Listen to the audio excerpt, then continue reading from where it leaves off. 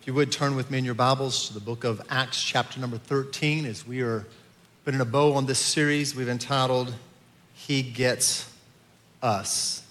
He Gets Us. Starting with verse number 1.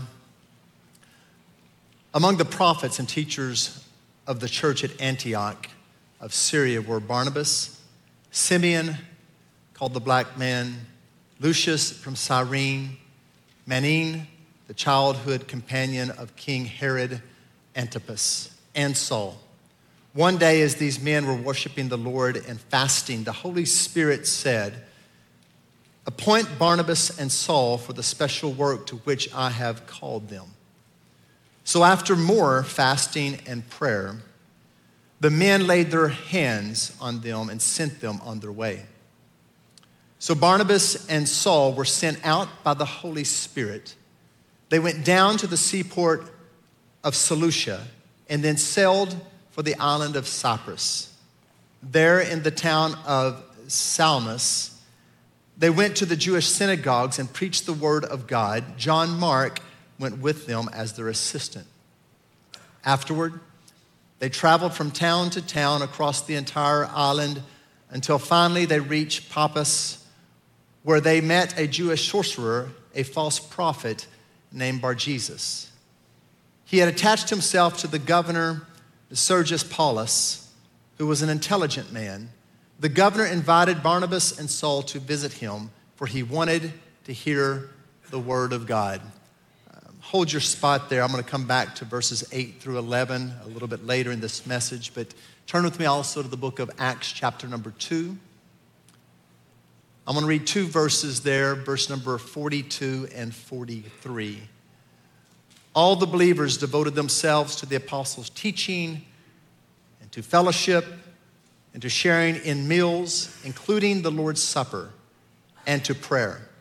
A deep sense of, say it with me, awe, say it one more time, awe, came over them all, and the apostles performed many miraculous signs and wonders. Holy Spirit, help us today.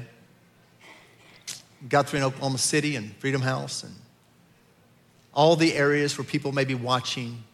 Lord, I pray that your Holy Spirit will just come and show us your power, your divine power that sets us free in Jesus' name. And everybody said, Amen. This past Thursday, I was leaving my office. I'd come in early, study, get some things ready, and I was leaving the office to walk from one building to the other, and I saw my wife pulling up in the car.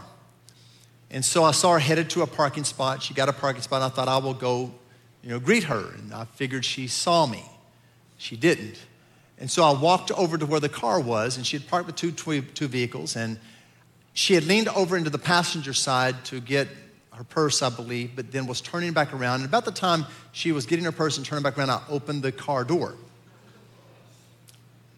I was greeted with such a scream, such intrepidation, such fear, literally, she was looking at me and screaming for a good 3 to 5 seconds. I thought she was going to come out of her skin. She would say later to me that was so surprised me. And it's a wonder, she said, that I did not stop breathing. And I thought about that statement because the title of my message is, They Will Be Astonished. They will be astonished. Astonished literally means an element of surprise and or wonder that just literally blows someone away. And my prayer as we wrap up the He Gets Us series is that they will be astonished. Who are they? They are those that are far from Jesus, those who are curious about Jesus, those who are critics of Jesus, and then those that are just fans of Jesus, like a lot of people are in church, but really aren't fully devoted followers of Jesus. And my prayer is that you will not only realize that he gets you, but you start getting him. We're going to start a revival next week, and we're going to hopefully start it today. I hope that you come ready to receive from God and you are anxious to experience God. And we're going to start revival next week. We got a different speaker on Thursday and a different speaker on Sunday. And I hope you show up at our locations ready and eager. If you're typically a Sunday, you need to show up on Thursday. And let's hear from God. Thursday night peaks, show up on Sunday. Let's experience God only as he can show up to us. A key point of interest in Acts chapter number 13 is the growth of the church as it begins to expand beyond the Jewish circles into the Gentile world. And so basically when it says in the scripture Jew and Gentile, the Jews are the Jewish people, the Gentiles are anyone else. And if you're not a Jew in this place, then you're a Gentile. And all of us are in one of those two. But Antioch was the first place that the non-Jewish people began to really follow in the masses. It is the third largest city in the Roman Empire, somewhere between 250,000 to 500,000 people. It's a very diverse group of people made up of people all around the known world because they've come there for the economic benefits that comes from the trade route that is available through the Roman Empire. And it's the first place that the followers of Jesus, the people of the way, are called Christians. Christians, right here. Christians. They begin to experience something they'd never experienced before. A God that is different from any other God. And I'm going to give you 3 things that I hope that you'll write down that sticks with you today. Is number 1 is this: they will be astonished by the diversity among us. You see, diversity is what God wants for us. At North Church, one of our value statements is that we value diversity. We embrace a multicultural, multi-ethnic, and multi-generational church. That multi-generational church that reflects the heart of God. But one crucial test of the gospel transforming lives is that we can love people not just like us, but love people that are completely different from us. Does that make sense? Matter of fact, Jesus even narrows it down to love your enemy is a test of the gospel of Jesus Christ. Jesus would say it this way. He said, they will know you're my disciples by your love one for another. Not the love of the people that you want to love, but the love of all people. All people. The call of a diverse church rests heavy upon the followers of Jesus Christ. A diverse church, though, let me establish, is not a compromising church. We do not compromise the Word of God. We compromise our preferences, but we hold true to the principles of God's Word. And what I'm referencing in a diverse church goes beyond just skin tone by the outward look, though that is very much a part of it. The Bible says in Galatians chapter number 3 that there is neither now Jew nor Gentile, nor male nor female, nor bond nor slave. And let me just add to that, there's no educated, uneducated, poor or rich or any other classification you were gonna allow to that. He says we are one in Christ Jesus. That is the key. We are one in Christ Jesus. There's the beauty of the diverse church. Beauty.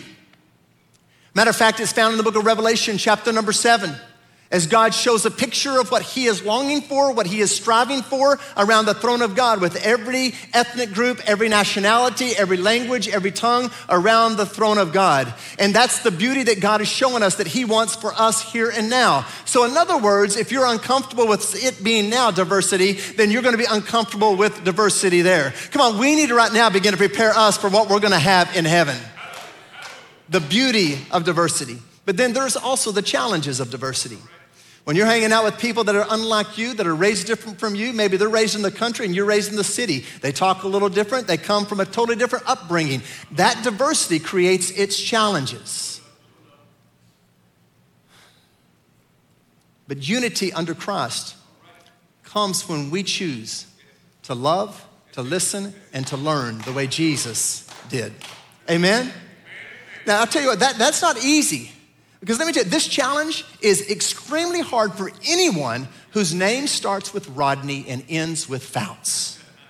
And I got a feeling you should be able to say the same thing about it's a challenge. But then there's a responsibility of being a diverse church.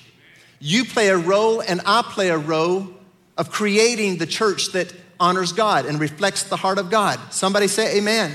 We are followers of Jesus Christ. And Jesus, everywhere he went, platformed diversity.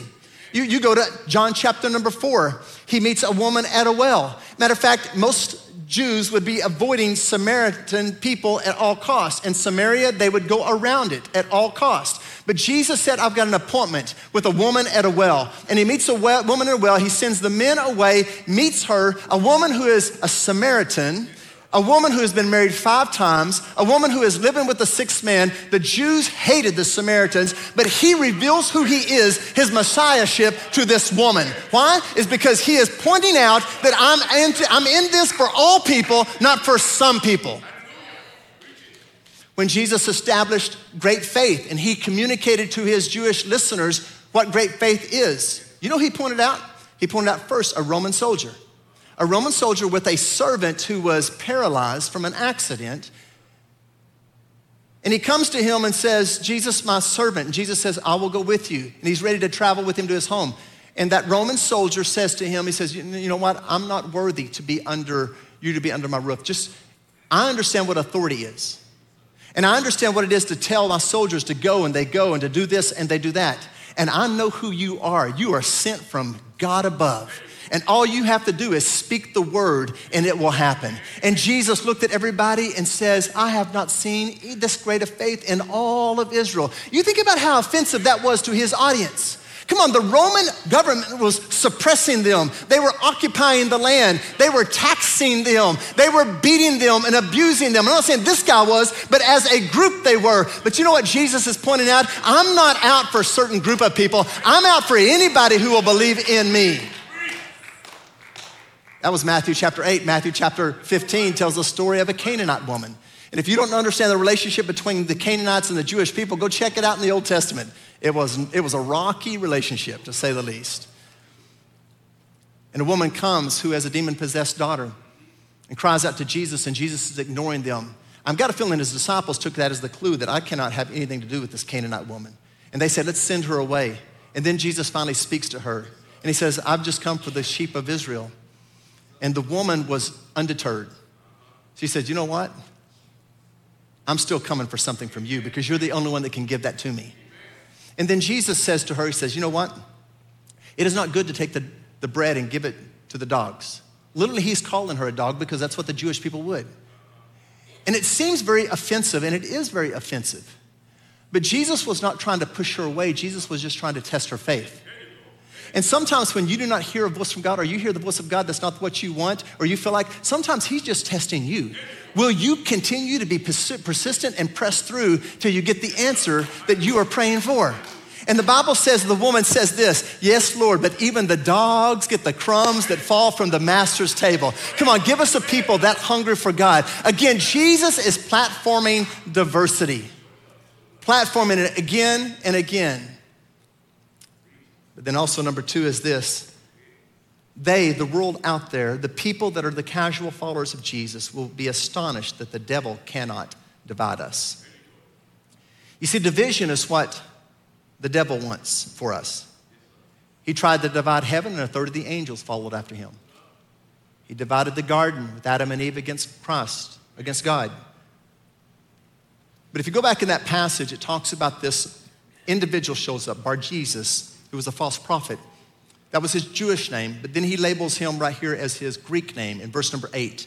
But Eliamus, the sorcerer, as his name means in Greek, interfered and urged the governor to pay no attention to what Barnabas and Saul said. He was trying to keep the governor from what? Believing. Don't let the devil use someone or something to keep you from believing in Jesus. Don't let the devil allow anybody or anything to deter you, to detract you, to discourage you from following after Jesus. Somebody say amen. Because he'll put seeds of doubt. He'll put seeds that are going to be of difference between you and somebody else. The devil comes to divide relationships. He comes to divide homes. He comes to divide churches. He comes to divide marriages. He comes to divide offices. He comes to divide ball teams. He comes to divide anybody. And if you call yourself a Christian, he will try to use a difference between you and somebody else to divide you so that he can discourage others from following Jesus. But you cannot defeat the demonic by your own effort, by your own knowledge, or by your own ability. You need the power of God living in you. There's a story in the book of Acts 19 of a Jewish priest named Sceva, and his 7 sons went out and they were seeing what Paul was doing and casting out demons, and they went around, they began to try to cast out demons themselves, a little exorcism. And they began to say, in the name of Jesus that Paul preached, we command you to come out right now. And they came up on one demon, and one demon says this, well, that Paul I know and that Jesus I surely know, but who are you? And it says the demon jumped on those 7 brothers, beat them up, stripped them naked as they went running down the street. The devil is not somebody to play with. And the way you meet the devil is by the power of the Holy Spirit living in you. You better have God in you. You don't play games with the demonic. You don't play games with evil spirits. You don't play games with the darkness of this world. Come on, it'll destroy your life and destroy those around you. You gotta walk in the power of God in the name of Jesus Christ. You gotta have something real, not just to say, oh, my grandma or my dad or my pastor or the church I go to. No, you need the power of God in you. And it says that they were in prayer and they were fasting. And then they began to pray and fast some more. I want you to hear me because this is important, because we think that we can casually begin to do this thing. No, we gotta fall on our face and say, God, I need more of you. And that comes by sacrifice. It comes by obedience. It comes by realizing that we gotta humble ourselves before God. Jesus said one time to those that were brought him a demon-possessed child, and they tried the disciples first, but they couldn't cast him out, and they brought him to Jesus, and Jesus said to the disciples and those around, some things only come by prayer and fasting. Verse number 9 continues. It says, Saul, also known as Paul, was filled with the Holy Spirit, and he looked the sorcerer in the eye. And he said, you son of the devil, full of every sort of deceit and fraud, enemy of all that is good, will you never stop perverting the true ways of the Lord? We need Christians like Saul, who becomes Paul, that are full of the Holy Spirit today. And when you are, you won't be in it to complain or to bellyache or critique or to put people down. You will be in it to unite people under the cause of Jesus Christ.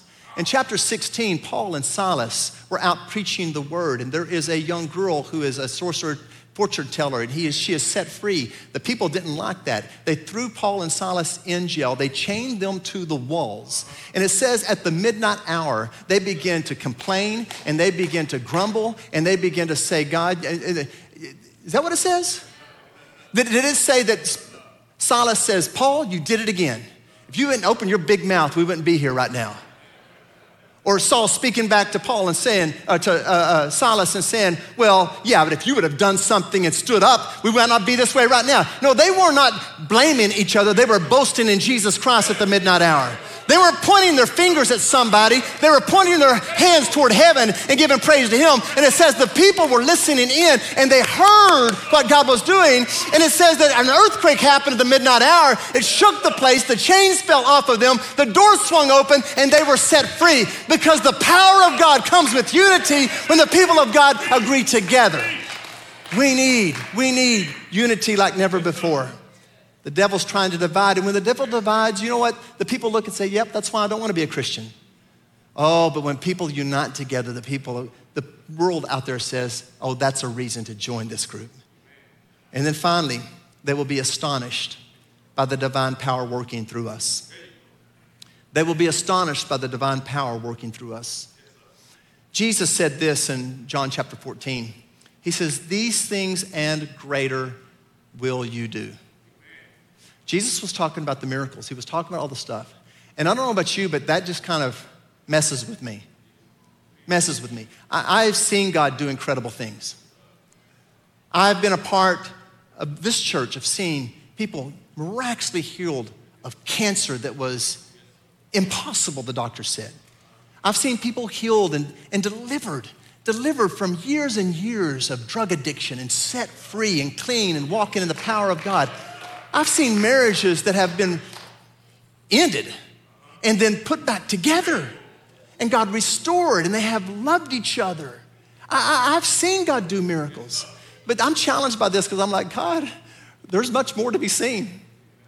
There's much more to experience when you're saying these things and greater shall you do. Verse number 11, Paul continues. He says, watch out, watch now, for the Lord has laid his hand of punishment upon you, and you will be struck blind. You will not see the sunlight for some time. Instantly, mist and darkness came over the man's eyes, and he began groping around, begging for someone to take his hand and lead him.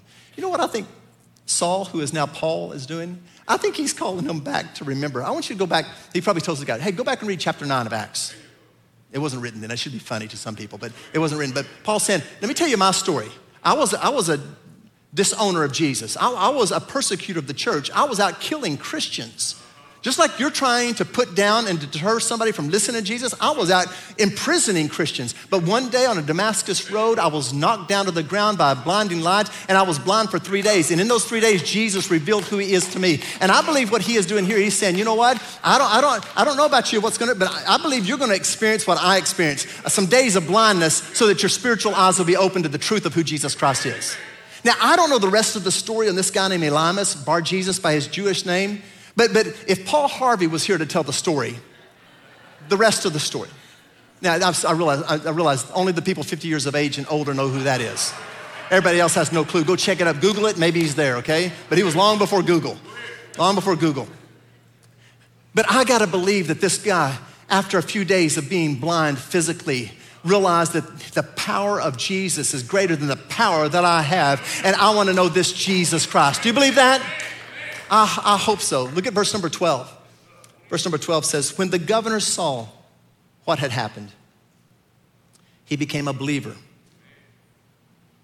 for he was astonished at the teaching about the Lord.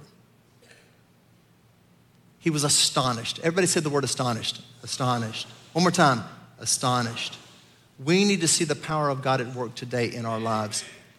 They are waiting. The curious, the critics, the doubters, the naysayers, the people on the fence, and those that are fans of Jesus but not fully devoted followers of Jesus are waiting to see the power of God flow. I want you to stand with me.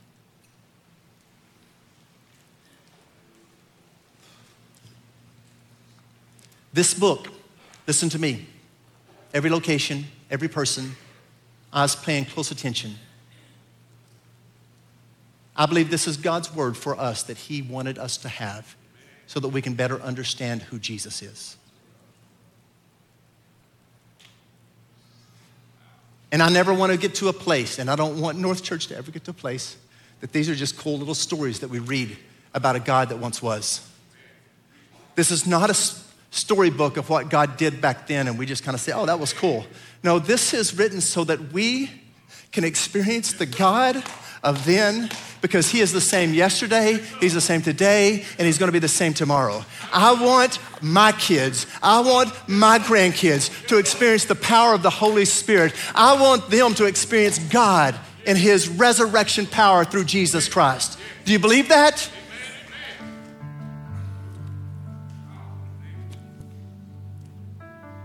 Acts chapter number 19, verse 11 says that God gave Paul the power to perform unusual miracles.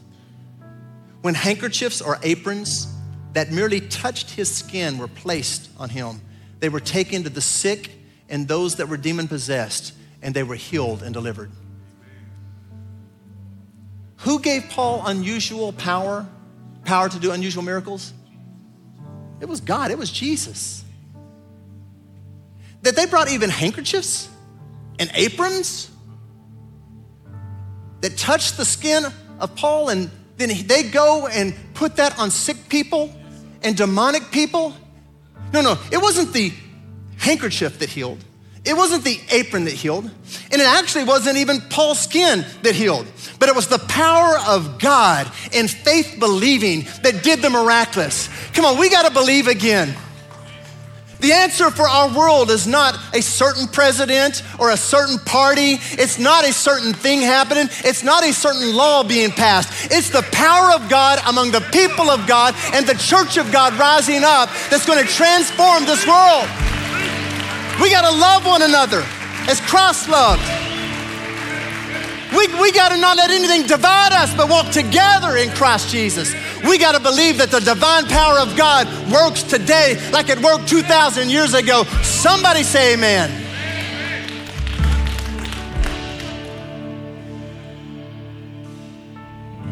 We're giving an altar call right now, and if you're hungry for God, if you need a healing in your life, you need direction in your life, if you're just saying, I've got differences and things that have divided me and somebody, that you need to come and pray. If you're saying, I'm struggling with issues of my life and direction, maybe it's a battle in your mind, maybe it's an addiction, come. We believe the power of God is flowing today to set people free, but you got to chase after Jesus. These altars are open right now. In Guthrie, in Oklahoma City, wherever you're at, come. Jesus, in your name, do your work, set free. Oh, blessed be the name of the Lord. As people are coming, hungry for more of Jesus, do your work, Jesus. It's in your name. Amen.